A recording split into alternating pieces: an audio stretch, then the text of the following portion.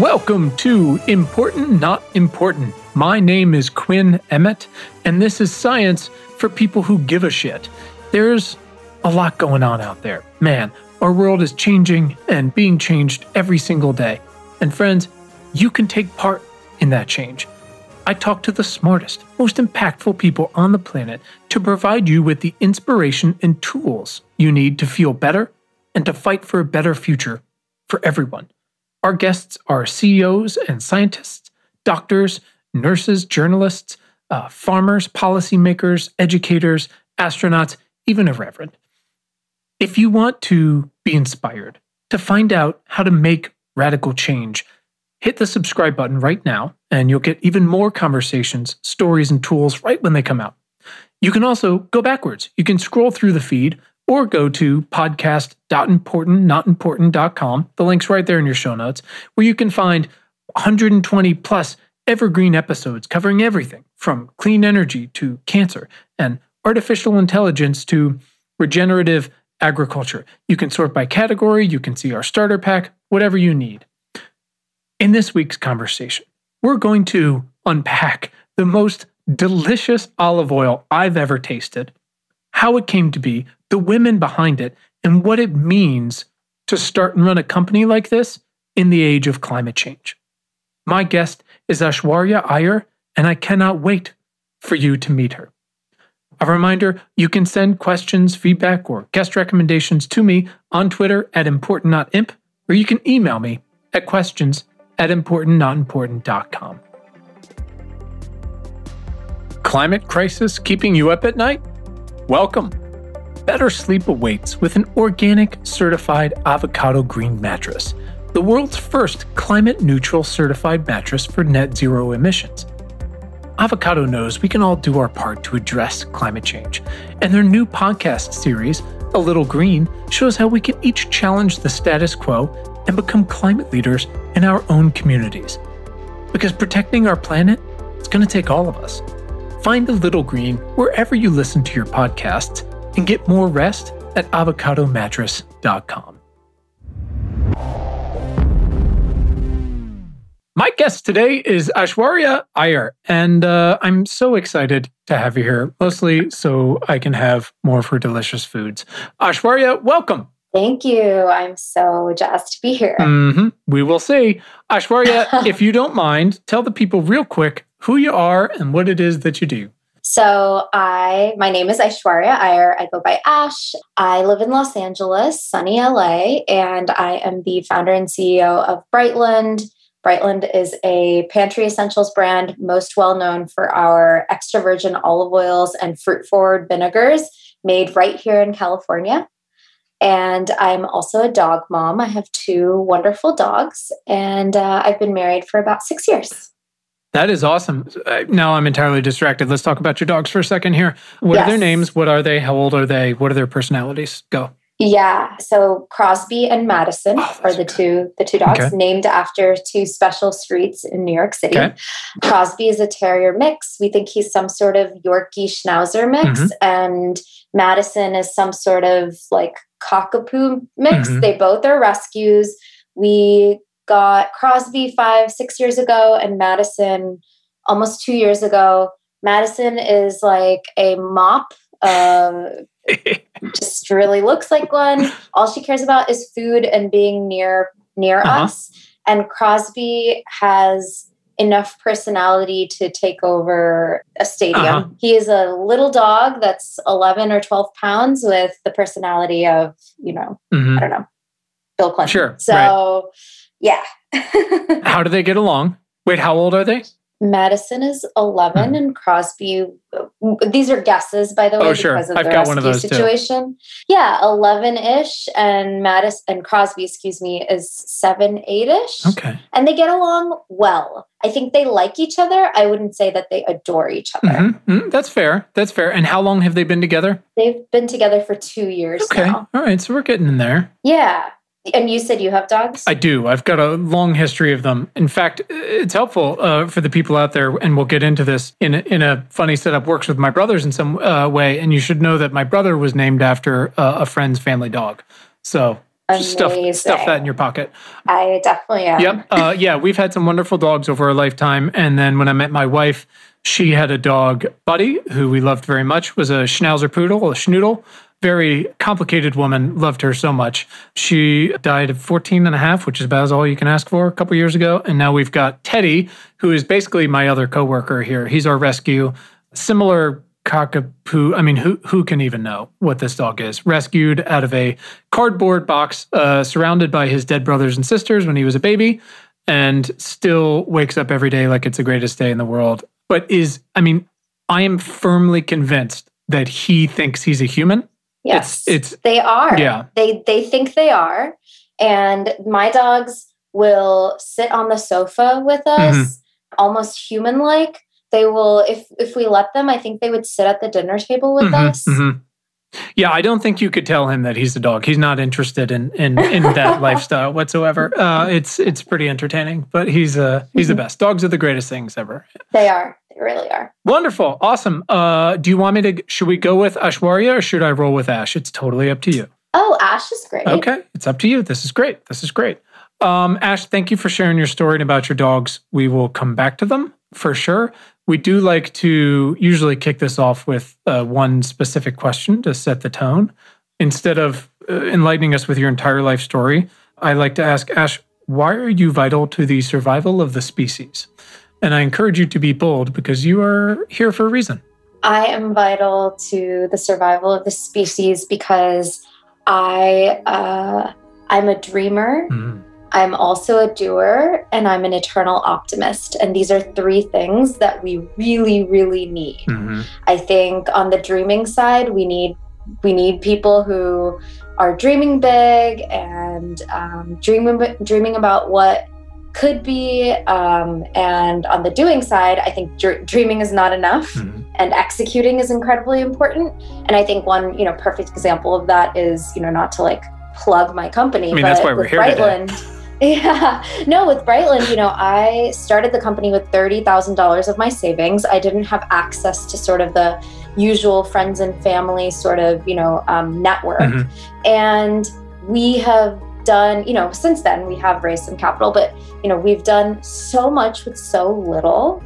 And I think that, that element of dreaming and doing coming together can be a really unstoppable combination in terms of putting something good out in the world. And, you might be asking, okay, what is that good out in the world that we're putting out? It's really exceptional, fresh, high quality, extra virgin olive oil and vinegar in an industry that's rampant with questionable sort of quality pantry essentials. Sure. That are littering our shelves. So, and ultimately that means that it's better for you, has more health benefits, and tastes better and changes how you think about your food and your cooking. And then the final piece of it, in terms of the optimism, I think that it's really tough right now to think about sort of your own world or just broader society in a positive way. And I always try as much as possible to look to the sunny side of situations. And I think we really need people who, we have to think that way. All of that is welcome. To find it all in one package is wonderful and essential and necessary. So, and I don't want to say deeply lacking out there, because I do feel, there's a lot of folks that are trying to embrace those things, to put them out there. It's just like you said, it's hard sometimes these days to do that, and it might increasingly be that way just because of some of the stakes we've put in the ground. But there's always room for it, and it's what's going to help us, push through this just tremendous transformation. Exactly. Thank you for sharing all that. I always try to think about why I specifically wanted to have this conversation, and not just have it, but put it out there, because I've 10 times the number offline that we eventually, we'll sit down and record. And I've been so lucky to meet and dig into and explore topics and people and all these different things. But besides your incredible food, which we're going to get to, we are undergoing this tremendous transformation. And I choose to use that word a lot because while we have paint the landscape, right? We have made huge progress in the sort of Steven Pinker perspective over the past at least 50 years, improving the outcomes for the majority of humans in the world, right? On so many flavors. It's so easy to notice that. We also there's been trade-offs. We have enormous systemic issues, many of which are the same we've had for the past 50, 100 years or 400 years, and many are new or they're coming to light. But always with problems come opportunities. And that's why I use that word transformation, because we're doing all of it. And part of that is folks are just more concerned and they're more thoughtful than ever about the food they buy and where it comes from. And if it's something that's grown out of the ground, which it should be, how it's grown and where it's grown, how it's handled, what it does or doesn't do to their bodies, which for a lot of things is kind of always up for debate, or even their kids' bodies or their parents' bodies. And of course, again, caveating all of that with the note that at least in America, the accessibility and the availability and the affordability of the so-called cleanest and healthiest foods are nowhere near universal by any stretch. And to go even further, nor are the incentives to grow the healthiest foods, right? If we were doing this right, we'd be growing 90% legumes. But there is a new wave of far cleaner, more innovative, and at the same time, often simpler options in everything from sodas, right? Some of these colas that are just chock full of probiotics, to chips and olive oils and vinegars and honey. And oh my God, your honey. So on the one hand, there's no better time to start a specialty food company. There's funding for it now. There's demand for it. There are even, marketplaces like Thrive, right, that directly support these types of things. But on the other, again, it's complicated. Starting a specialty food company during what is basically the beginning of a climate crisis and in California, it has a high degree of difficulty. But I have been inhaling your products for a couple of years now. I have heard so much about you, and I want to understand this whole thing. And I know there's so many people in our community who are doing things like you're doing, or try to, or want to be a designer at a company like yours, or on the manufacturing side or growing side. So I want to dig into this thing from soup to nuts. So Ash, let's start with why olive oil. There's like 6 million different bottles, and that's just at Whole Foods or wherever. Your website says no fillers or artificial preservatives. What's usually in olive oil? Yeah, it's an interesting question. So I think it goes back to the genesis of, why I decided to start Brightland. And that was because I was cooking more and, just stopped eating outside all the time, was still living in New York City, started experimenting in my kitchen, and kept noticing that I kept getting stomach aches every time I cooked, both my partner and I. And we cut out bread, we cut out cheese and spices. And eventually a nutritionist friend said, oh, it might be the cooking oil you're using. So you should, figure that out. And we said, oh, maybe it is, it could be the cause of our stomach aches. So I started Googling, bad olive oil or rancid olive oil, because we were using olive oil at the time, and was really surprised to read about, there's just a lot of pieces that have come out in recent years about how there may be major quality issues in the olive oils that we're consuming. There may be adulteration, which means that, olive oil is being blended with palm oil, canola oil. There may be rancid and rotten product on the market. So just reading about that was really shocking, honestly. And that spurred the interest in, okay, well then what does good mean? Sure. And so now what does good mean to you? What was your, I guess let's start with, your earliest phase of taking this on. What was your threshold, sort of your lowest common denominator for being, to steal a phrase from the industry, better for you? Yeah. I mean, look, I had no idea what good olive oil meant. I thought it meant it's coming from Italy, and then you hold on to it and save it for as long as possible because it's special like and wine. maybe expensive. Like wine, exactly. I had no idea that there were olive varietals like wine. I had no idea, if you take a step back, that olive oil is like wine in so many beautiful ways and has those nuances of terroir and varietals and, harvest date and all of those things. But it's the opposite of wine in that it absolutely has a shelf life, and you need to consume it as fast as possible in order for you to taste it in its freshest state. And that was news to me, and I think that, starting with freshness and then moving into what does it mean to blend two types of olives together? There are hundreds of types of olive varietals that can be blended into olive oil, which I had no idea about that either. I thought that was fascinating when I learned. And what happens is when you blend different varietals of olives together, the oil tastes different and can be used in different ways when you're cooking.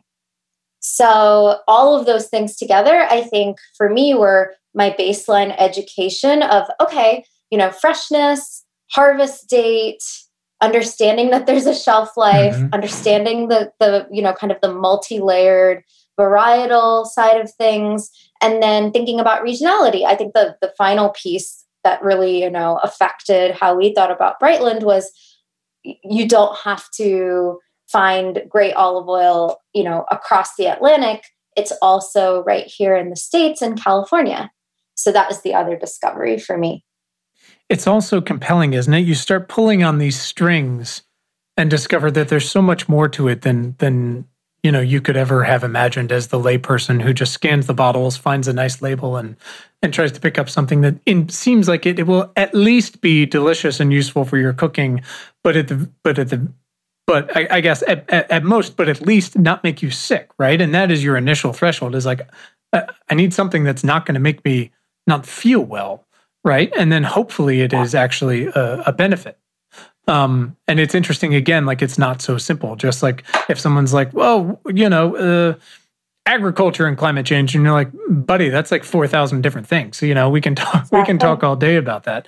Exactly. I'm curious if you could take a further step back for folks, because you used a term that I think is helpful, but I wonder if it needs some contextualization in 2021 as we're going forward, which is this word, this phrase, pantry essentials. What else fits in there to you? I guess that's going to be something different to so many different people depending on their cultures and where they're from or where they live and availability, and of course for their affordability. But for someone who is at home, and we've all been at home for the past year, and cooking more than usual, what are the pantry essentials besides olive oil in your mind?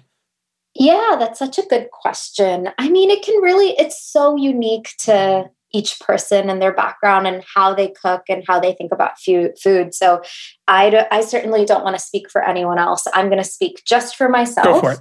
And it would be extra virgin olive oil. For me, it would be, sesame oil, because I do make a lot of Indian food with sesame oil or sometimes coconut oil. It would be avocado oil. So like maybe just the oils that you use, vinegars that you might use, the salts and peppers, the honey, agave, date syrup, sort of the sweetener side. And then spices, I think, could be considered pantry essentials. And you can kind of keep going after that, like chili crisp could be a pantry essential if you want it to be. So I don't want to, I think the phrase pantry essentials can be really far and wide reaching, but in the context of Brightland, for us, we think about it in the lens of, hey, is this something that you're, picking up and grabbing on a pretty regular basis? Is this something that potentially lives on your countertop and isn't kind of stored away in your refrigerator or in a cabinet? And that has allowed us to kind of think about, okay, starting with extra virgin olive oils, what are other categories that fit under this umbrella of pantry essentials? Well, it's interesting because you're totally right. It is so different for everyone. And I loved your description. And thank you for sharing those. Date syrup changed my life. I lived in the Middle East for a little while, and I remember using that for the first time and just being like, oh my God. So good. So it's interesting because, this is such a lateral leap. But I think about before Google bought them, when the company Nest came around, and the first thing they sort of reinvented was the thermostat. And it's just decidedly unsexy category, right? But it's in every house and they're terrible. But you didn't really realize they were terrible because your context was there really wasn't anything better. So you just had this like imprecise slider back and forth, and the temperature was just kind of gauged, if you thought about it, from wherever this thermostat was in like a dark hallway in your house. And that's what your house was set at. And they were like, but that's not good enough. And it could be so much smarter because it's 2021 and we know more and it can do more. And how revolutionary that was. And then the next thing they did, which had some complications because it becomes more complicated, was smoke alarms, right? Which again, everyone needs them, but they don't have to be just dumb and they go off in the middle of the night accidentally. And I think about that as we identify like what are in these sort of staple pantry essentials for most people, but then, region by region and culture by culture and again, affordability wise, looking at them and going like, well, wait, just because there are 6 million bottles of olive oil on Whole Foods, and I'm sure some of these companies are doing the best they can, but a lot of them are lowest common denominator. And they haven't informed you that, for instance, olive oil has a shelf life, that it's not wine. I mean, how many people know that? I didn't really know that until your stuff came out, and that's crazy. I've been cooking my whole life. Right. That's exactly it. I think there's just so much we don't really even know or realize. And for me, that aha moment was also seeing a lot of my friends and people around me really invest in the food that they were eating, whether it was going to the farmer's market and buying, kale at a premium than you would maybe at Trader Joe's, or, thinking about, thinking about clean beauty too, sure. I think was another sort of moment and element for me to say, hey, we're talking about what's going on our body. We're talking about what's going in our bodies from like a food standpoint and farmer's market standpoint. But again, these sorts of essentials are being used every single day. Like if you go and buy really high quality kale at the farmer's market and then you're dousing it with rotten avocado or olive oil, sure. Like what was the point? Yeah. What's the point? Absolutely. Hey, it's Quinn. I'll make this quick. Sifting through the news is a slog. Finding the signal in the noise is damn near impossible. And if you do, what can you even do about it? I'll tell you what you can do. Literally, every week, I'll tell you the most impactful thing you can do. In just 10 minutes a week, you can get smarter, feel better, and make radical change. For yourself, your family, your investments, your company, and for the world. Join tens of thousands of other leaders and subscribe to our free weekly newsletter at newsletter.importantnotimportant.com. Get the most vital science news, exclusive analysis, and action steps for free. That's newsletter.importantnotimportant.com, or just click the link right in your show notes. Back to the show. It's so interesting you mentioned the beauty thing because that's a huge thing and was outside my circle of competence, certainly, mostly from, just negligence. But we had a really great conversation with Greg Renfrew, who started and runs Beauty Counter. And it's really interesting. And I mean, she just set the tone when she was like, hey, do you know that, the beauty industry hasn't been regulated since 1938? And you're just like, what? How is that possible? And then, we dug in and really explored that, like, you're putting this on your skin, which is incredibly absorbent. And these, first of all, there's the element of the workers who are working on this and what they're going through, but also just the questionable chemicals that have just become the default for going into all these things so that your skin does shine or sparkle. And guess what? Exactly. There's trade-offs for everything. And just because something can sit on your shelf for a long time doesn't mean it should. So totally. I really appreciate that thinking along those lines of like, we have to question our expectations because of this baseline that we have become accustomed to, even if we can afford what seems to be the fanciest bottle on the shelf. Yes. I want to talk a little about, because you work with some family farms, is that correct, for the oils and the vinegars and maybe even the honeys? That's right. Yes. Tell me about that, and then I have some questions. Yes. I mean, on the olive oil side, when I decided that I wanted to do this, I took courses at the UC Davis Olive Center. And then I started visiting farms up and down sort of California, whether it was the Central Valley, Central Coast. Some people didn't even want to talk to me, many people. And then ended up meeting a husband and wife team that, lives in the kind of Central Coast near San Luis Obispo, that area. And we started talking about, hey, this is what I'm dreaming for this brand and this business. And they were so excited and really, I think, genuinely wanted to be a part of this. And so they've been one of our primary partners since the very beginning. And they're so I think, galvanized to continue to grow with us. And, everything is grown organically. The olives on their groves are hand harvested. And, I visit them pretty often, and we'll have lunch and just spend time together, and I'll, walk through the groves, and it's really, really special. I love that. So, I don't think anyone who's listening to this would be surprised, to learn that family farms and small farms have had such a difficult time in the U.S. over the past decades. But, really recently, it's not easy whether you're trying to sell milk in the Northeast or you're someone in California or Florida or Georgia. That is, and again, I do want to remain optimistic, but California's change, whether it's water or it's the heat or it's the air quality or it's what's happening with the land becoming more parched and the heat the workers are dealing with, or just the affordability of where they're living, and ensuring these, for instance, all these wineries in the Santa Barbara area that can't get insured anymore because of fire exposure. How does that work into the plans and the mindsets of these family farms you're working with, and with you as well? Yeah, absolutely. Look, I think with olive trees, they're actually one of the most drought-resistant trees in the world. And they require very little water. They require, compared to almonds or avocados, which are... So, on that front, I think we've chosen something, and we're in a fortunate position that way. From the size of the farm, it's such a good question.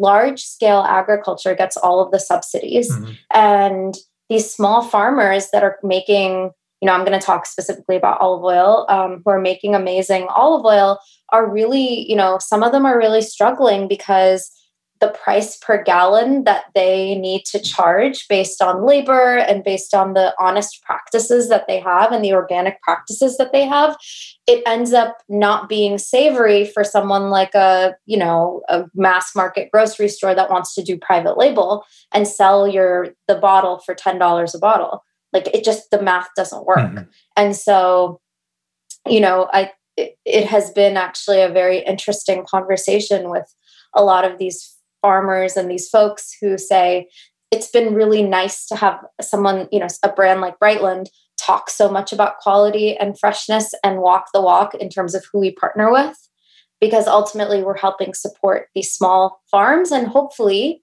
we can inspire, maybe a new generation of farmers who want to continue doing this, because there's actual appetite on the consumer side too. And because of people like you, Quinn, who can taste the difference and are, an avid supporter, and, you've been cooking with Brightland for so long, the difference now. Sure.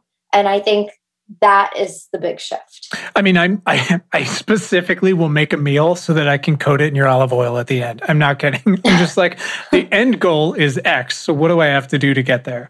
That's so amazing. I'm full evangelist at this point. But again, I do acknowledge it's complicated. And you're right. Olives seem perfect for this new, whether we want to call it an extended drought or desertification that California is beginning to go through.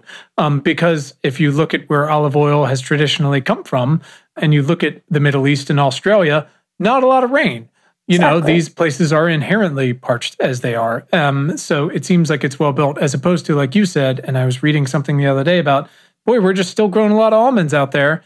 And you feel for those workers and those farm owners, but holy shit, it's totally untenable. It's incredible what they require.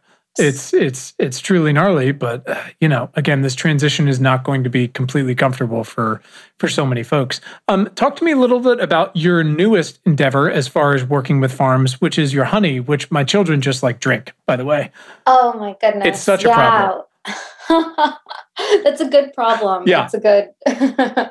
Well, yeah. So we decided earlier this year to embark into honey. It's been on our roadmap for a very long time.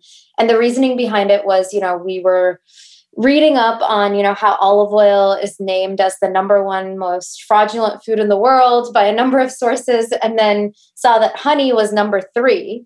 So we said, wait, what is going on here? Dove a little bit deeper on that side. But most importantly, I think one of my colleagues and I started talking to beekeeping families and beekeeping farms, and we tasted over 40 types of honey, by the way, which was a very hilarious and sweet endeavor, and ultimately chose 2 honeys. One is a California orange blossom from a 4th generation mother-son duo beekeeping family here in California. And then the other is a Kauai wildflower honey that is from a 3rd generation beekeeping family that has roots here in California, but this particular honey comes from an all-female, all-women beekeeping team out of Kauai in Hawaii.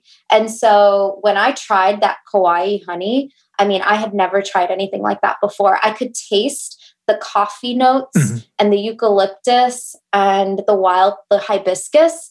And I didn't even know what I was tasting. I said, this tastes like coffee. And my colleague said, yeah, that's because the bees are pollinating in coffee grounds with wildflowers like hibiscus, with eucalyptus.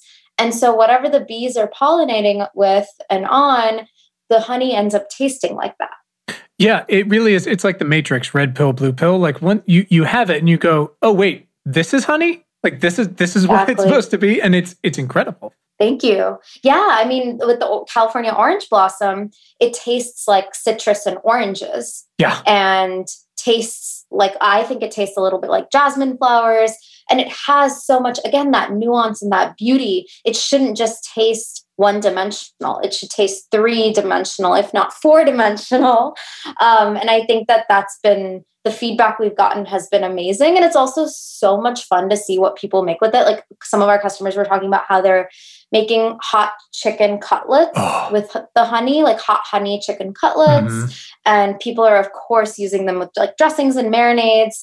And then a bunch of people, including me, were baking with the honeys, which has been a blast. My kids just make me buy, they're relentless. They make me buy, like the tubes of biscuits. And then they just dump the honey on them. It's so good. It makes their whole That actually sounds so delicious for next week. Yeah, it's and for Thanksgiving. Yeah, that's a great idea. So good. So that's fascinating. And tell me about how the vinegars fit in, and then we'll have covered sort of your product offering so far. Yeah. So on the vinegar side, the vinegars came to be because people kept saying, are you going to come out with vinegars? Do you have any vinegars you'd recommend? And so we tasted, I think, 15 to 20 different vinegars. We talked to folks in California, outside of California, actually. And originally we thought, let's introduce like a red wine vinegar and see how that goes. And ultimately we ended up meeting this couple that's also in the Central Coast. They're in a town called Templeton in California. This couple that makes these fruit-forward vinegars. So vinegars are double fermented. They get the grapes. If they're Chardonnay or Zinfandel grapes, they get the grapes from wineries that aren't using those grapes. So there's like an upcycling element to it. The grapes are double fermented, and then they are blended with either California citrus like oranges, or Navel and Valencia oranges, or the other variety that we have is a blackberry balsamic vinegar. It's a California balsamic. The blackberries are triple crown blackberries that are picked on the vinegar farm itself. And so I think once we tried the 2 of those, we said, whoa, okay, this is really delicious and special. Let's introduce this and see how it does. And it's been a wonderful staple. We also did a partnership earlier this year with this amazing, really interesting strawberry brand called Oishi. You should definitely geek out on it. They're doing some really interesting things in the vertical farming side of farming. And they're building this it's this strawberry that grows year round. And so we took some of those strawberries and made a strawberry vinegar with those special berries. They call them the omakase berries. And people went nuts. And, fun fact, we sold out in 3 days. I know, Ash, because I missed it and I'm still furious about it. Well, good news, we're bringing it back in January. So keep your eyes peeled. Well, thank you for filling in the picture for folks. It is truly, they are, truly delicious. And I love hearing about, again, sort of the soup to nuts from, steal the misused phrase from farm to table, truly, how you guys are building not only delicious products, but your portfolio of how you're approaching foods and why you are. And I want to go back because I was doing a little research, which always feels semi-stalky, but let me put it this way. I've got this friend who we had on the show. Her name's Beena Venkatarman, and she is the author of a book, speaking of, you would love, called The Optimist's Telescope. And she's also the opinions editor at the Boston Globe. And she has this quote, which has basically sort of redefined this show the past year and a half, 2 years, and my work, which is how she endeavors to be a better ancestor. And I know it's messed up, careful, it'll really stick with you because it's really specific, but also pretty deep. Your own ancestors were salt farmers in India, is that correct? Yes. So I wonder how that inspires you and the work you put into it and what practical lessons you've taken from it, but also acknowledging, we did a conversation a year and a half ago, 2 years, who can know, that was called The Monsoon is 11 Days Late. And it's about how, the climate for agriculture is changing so much in India. And I know a lot of the desert salt farmers there are facing great uncertainties with their product and their yields and the livability there. So I wonder if you can just talk a little bit about what that means to you and what you take away from it every day. Oh, gosh. Yeah. I mean, I didn't know that for the longest time. Wow. I had these stomach issues, found out it could have been the cooking oil, went down that rabbit hole. And then I just sat with it because I thought, why me? I'm not a restaurateur. I'm not a chef. What is my connection? I come from a family of super passionate home cooks. Mm-hmm. So cooking and food has been such an integral part of my life and how my parents express, love, how we maintain community and culture in terms of being, Indian Americans here in this country. But I wasn't sure how it would tie into, from a business or professional side. I just couldn't see it. And I was in India in 2017, and my grandpa said, we used to, our ancestors in the 1800s used to harvest salt from the sea in South India, in Tamil Nadu. And we also were peanut farmers, and he was just naming things. And I was so blown away and really felt this something inside just click into place a little bit of, you can find a sense of where you're going based on, where you come from. So it was a little bit of that clicked into place for me. And it means a lot. I love that. It's amazing how you can sort of feel this intuition that doesn't seem to have any grounding until it's filled in for you later. Yeah, exactly. You can't really explain it, but it's so powerful to know where you come from. And that can end up informing the decisions you make in terms of where you want to go. Yeah, absolutely. I mean, I'm a big, one of those Ancestry.com nerds. I love digging that stuff up for at least for my own kids, because it's easy to lose those stories quickly. Like if your grandfather had never told you that stuff, you might not know those things. Yep, exactly. But it also matters too, I have endeavored to really try to build a show that is very inclusive because there are so many lived experiences and then ancestral lived experiences, even beyond my own guests, that are just very different from mine. And, I try to use that to build something that is more informative and holistic, but also more impactful for folks because that's just where we are. We need that more than ever. Hey everyone, it's Quinn. Have you ever looked around your job and thought, what are we even doing here? If you've ever wanted to take your skills to more impactful work, to do world-changing work, let me tell you, now's the time. With just one click, you can find a job that does that work at importantjobs.com. Important Jobs is for journalists, students, engineers, software developers, accountants, designers, nurses, research assistants, people who want to work in clean energy, consumer products, health tech, agriculture, and artificial intelligence. And if you work for a company or organization already doing that work, you can list your open roles at Important Jobs for competitive rates and get them in front of our entire community. Reinvigorate your career on the front lines of the future at importantjobs.com. Back to the show. Tell me about why you eventually brought on, this is such a pivot, why you eventually brought on investors. Because didn't you bootstrap this little company from the beginning?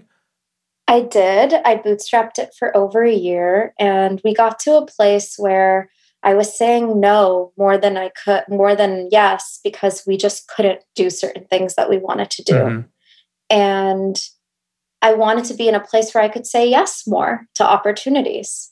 That was, I think a huge part of it. And I think the other part of it was I wanted to surround myself with champions and people who just would champion me and the business. Mm-hmm. And I think that was the second piece of it. Really, really seeking that support, because as a solo founder, it's a lonely journey. Yeah. Yes, it is. How big is your team now? Our team is 7 full-time, all women. Wait, hold on. You're only 7 people? We're 7 people full-time. We have them. I do want to caveat though. We have wonderful agencies and part-time and interns. Like we have wonderful people who support us. But yeah, full-time, it's 7 of us. That's crazy pants. Wow. That's very impressive. I mean, kudos to all this, like you said, all the other support, but wow, that's impressive. How tenable is that as you grow? Oh yeah. It's something I'm thinking about constantly. I think we'll hit a point where I think our ambitions are really, really big. And I want to make sure that our team and how we structure and build the business can meet that moment. And so it's something that I'm constantly thinking about. So I do want to focus on the business here for a little bit, because again, people love the life story stuff and all of that and the inspiration. But, the nitty gritty, I think, is what helps people understand like, hey, I could do this too. And so it helps to explore it a little bit. So I do want to get to that idea of like, how are you going to scale all purposes of the business, and also the category you're in, which is these just better for you foods that come out of the ground, essentially pantry essentials. But one of the things I think is most interesting to your business is how much you have focused on design. But that's not just a superficial thing, is it? It actually comes down to like literally how the bottle is made and why. Yes. Yeah. I think people think, I think it's a couple things. I think people think that, oh, it's a pretty bottle and the oil or, whatever's inside is just regular. And I think, we really look at the design as A, it's a form of storytelling, and B, there's a functional element to it. And that the reason why our olive oil bottles are matte white is because it protects the oil from light, which is one of olive oil's biggest enemies. Like if you ever see an olive oil in a clear bottle, run away. You do not want to buy that. So that was the impetus. Making sure that our bottles were completely opaque was very, very important to us. Mm-hmm. And I always say that our bottles are really like Trojan horses, because people will buy them for a friend or buy them for themselves and say, oh yeah, this is gorgeous. It's going to sit in my pantry, in my kitchen, and I can't wait. And then they try what's inside and they're blown away by the quality. Mm-hmm. And that's what ends up converting them to saying, oh my God, this has to be a part of my life going forward.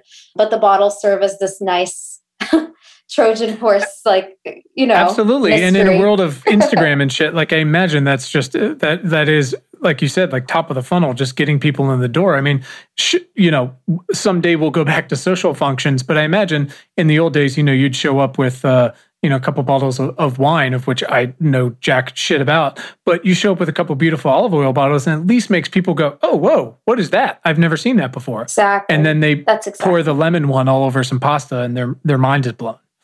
Yes, exactly. So, but at the same time, these other mass producers don't put their oils in, shitty metal or glass or plastic bottles because they think it's the best call overall for taste and longevity. What does such a functional but beautiful bottle do to, for instance, your margins? Is that also sustainable? Is that something you guys have thought about and thought it's worth the cost? Yeah, I mean, at the end of the day, our biggest cost is paying the farmers well. Mm-hmm. That is it. So yes, of course, the white bottle adds to it, but it's marginal compared to the cost to the farmers. And we are not going to compromise on making sure that our farmers are paid well, that they feel like they can continue to create this gorgeous, amazing product. And it's just not in anyone's best interest to squeeze them out of their livelihood. So I think from a big picture standpoint, I think it's really that education and understanding that if something is a product of agriculture and it's made here in the United States and you're supporting a small farm, a family-run farm that doesn't have massive subsidies and is doing things organically, you are going to be paying more for it. Sure. And I mean, at the same time, it is almost your obligation as someone who is trying to both support and promote those farmers to protect the product until it gets to the consumer, right? Yes. I mean, it would be so destructive to go like, all right, we'll just shove it in a glass bottle and put it on a shelf. And it's like, well, then nobody actually gets the benefit of that thing. That's exactly it. So how do you, I imagine we're going to grow beyond 7 amazing women and a support staff at some point, but also product-wise, how do you, working with family farms, scale both Brightland itself, but also scale it to make it something that is eventually available, in more grocery stores, in more places, so that more people have access to this quality? Yeah, it's such a good question. I mean, for us, we've been having a lot of conversations with other farms that we love and respect. And, we're building a collective of farms that we will continue to work with.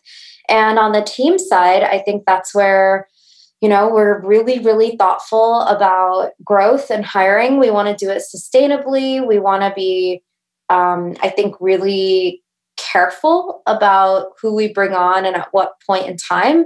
I'm really proud to say that we have a 0% attrition, like no one has left the company. So, I'm not really interested in building something that is going from, 0 to 700, in the course of a year.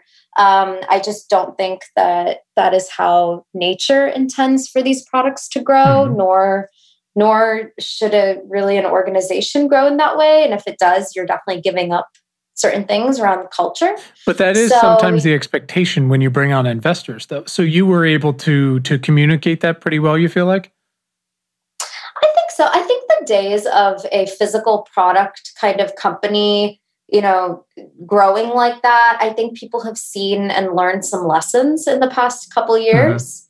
So I honestly think that, at least our investors are very, very much on the same page as us. We always talk about ambitious, aggressive, yet really thoughtful growth. I mean, I remember, when my brother and my other brother, when they pitched, I don't remember which region of Whole Foods it was they pitched. And at the time it was, and it might still be the same, there's like 11 different regions or whatever it might be. And this is pre-Amazon and everything. Now 9 years ago, something like that. And overnight, Whole Foods was like, great, we're going to put it in every store. We need 1 million Chia bars. And they were like, this isn't software, oh my God, we have to make 1 million Chia bars. Oh my God, how are we going to pay to make 1 million? The overnight thing was damn near impossible. So it's nice that there's some more consideration for that sort of thing now. Definitely. It's long overdue and needed to happen.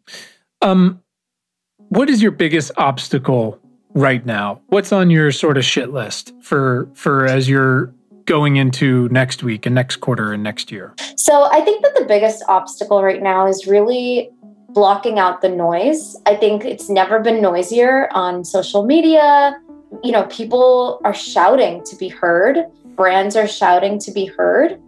And it seems like every other day someone is, doing something eerily similar to you, whether it ranges from like a marketing campaign all the way to coming out with a product that's super similar to yours, So I think that for me, my biggest hurdle is always staying true to us, staying relentlessly focused, and cutting out the noise. And I think that doesn't just apply to a business owner. I think it applies to everybody. I think everyone is extremely oversaturated with the noise that social brings, whether it's Twitter, whatever you're on, Twitter, LinkedIn, Instagram. Mm-hmm. It's all so noisy. It's very much about, it brings out a lot of the worst tendencies in all of us in terms of being vain and humble bragging and performative behaviors. And I think that it's tiring for people to absorb on a day-to-day basis, to keep absorbing that kind of energy. And so I'm very focused on spending less time on my phone, on those sorts of activities, and making sure that, we do things that are true to us. So for example, we actually opened a shop in Nolita in New York City, in Soho, on Elizabeth Street. Nice. And we did that as an antidote to all of the digital mayhem. We said, let's do something totally analog. Let's test this out. It's a micro retail concept. It's a couple hundred square feet, but it's this jewel box of a beautiful shop. And that's our way of just planting a different flag in the ground. Mm-hmm. I love that. And it's got to be a balance for you, though, because you guys are crazy popular on Instagram and the like. So I imagine you do have to still serve that crowd.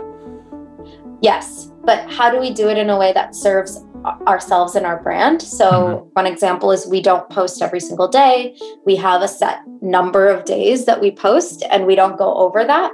Even if the algorithm would reward us more, we'd have more following, we'd have maybe more of everything, right? If we were to post every day, I refuse to put my team through that. Well, I love that. I mean, I feel like if there's anything that folks who have been privileged enough to do so over the past year and a half, couple years now, have realized and to a smaller but to a meaningful extent tried to commit to is just some rationality to how we conduct our days and our weeks, both for ourselves and our businesses and our families, because it's just, especially in this country, it's too much. It's just too much. So, and we can not do this part if you'd like, but I also think it would be fun. On the note of those pantry essentials, what are 3 to 5 or 2 or whatever other brands or products that you love and swear by that are barking up the same sort of tree as far as what they're committed to?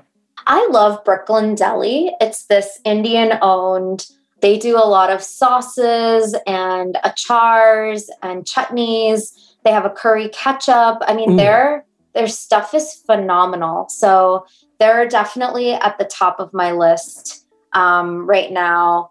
Who else do I really love? I love Burlap and Barrel. They have single origin, incredible spices. And we actually collaborated with them this holiday to come out with a Brightland spice blend. Ooh. Yeah, it's really fantastic. They visit every country that they source the spices from, and they're one of the only direct trade spice companies out there. Cool. So, our spice blend has Cobanero chili and Isar, Turkish Isar black pepper. It has just really, really, we have some really special sort of ingredients that come together, and I love them a lot. Awesome. Rock and roll. Well, if you have more, you can always send them to me as well, and we'll do that. So, all right, we're getting close to time here. I'm so thankful for you sharing this and your whole story with us. I got a few last questions we ask everybody, and then we'll get you out of here. And I know you've got something you want to share with everybody so that they can inhale olive oil the way I do. So, Ash, when was the first time in your life when you realized that you and whatever squad you roll with had the power of change or the power to do something meaningful? What was that first sort of inclination? It could be during your school days. It could be professionally. I always say I am living a much bigger life than I ever thought I would. I was not one of those people that said, I'm going to be a Supreme Court justice one day and then ended up working as a legal counsel somewhere. I'm actually the opposite in that I had such little dreams for myself. I didn't really know, what I wanted to be, and kind of would ask people, what should I be? And sort of tried to take what their vision of me was and apply it to myself. And so I'm definitely living a much bigger life than I ever dreamed I could. And I think I really stepped into myself at the beginning of this Brightland journey, to be totally honest. I love that. That's awesome.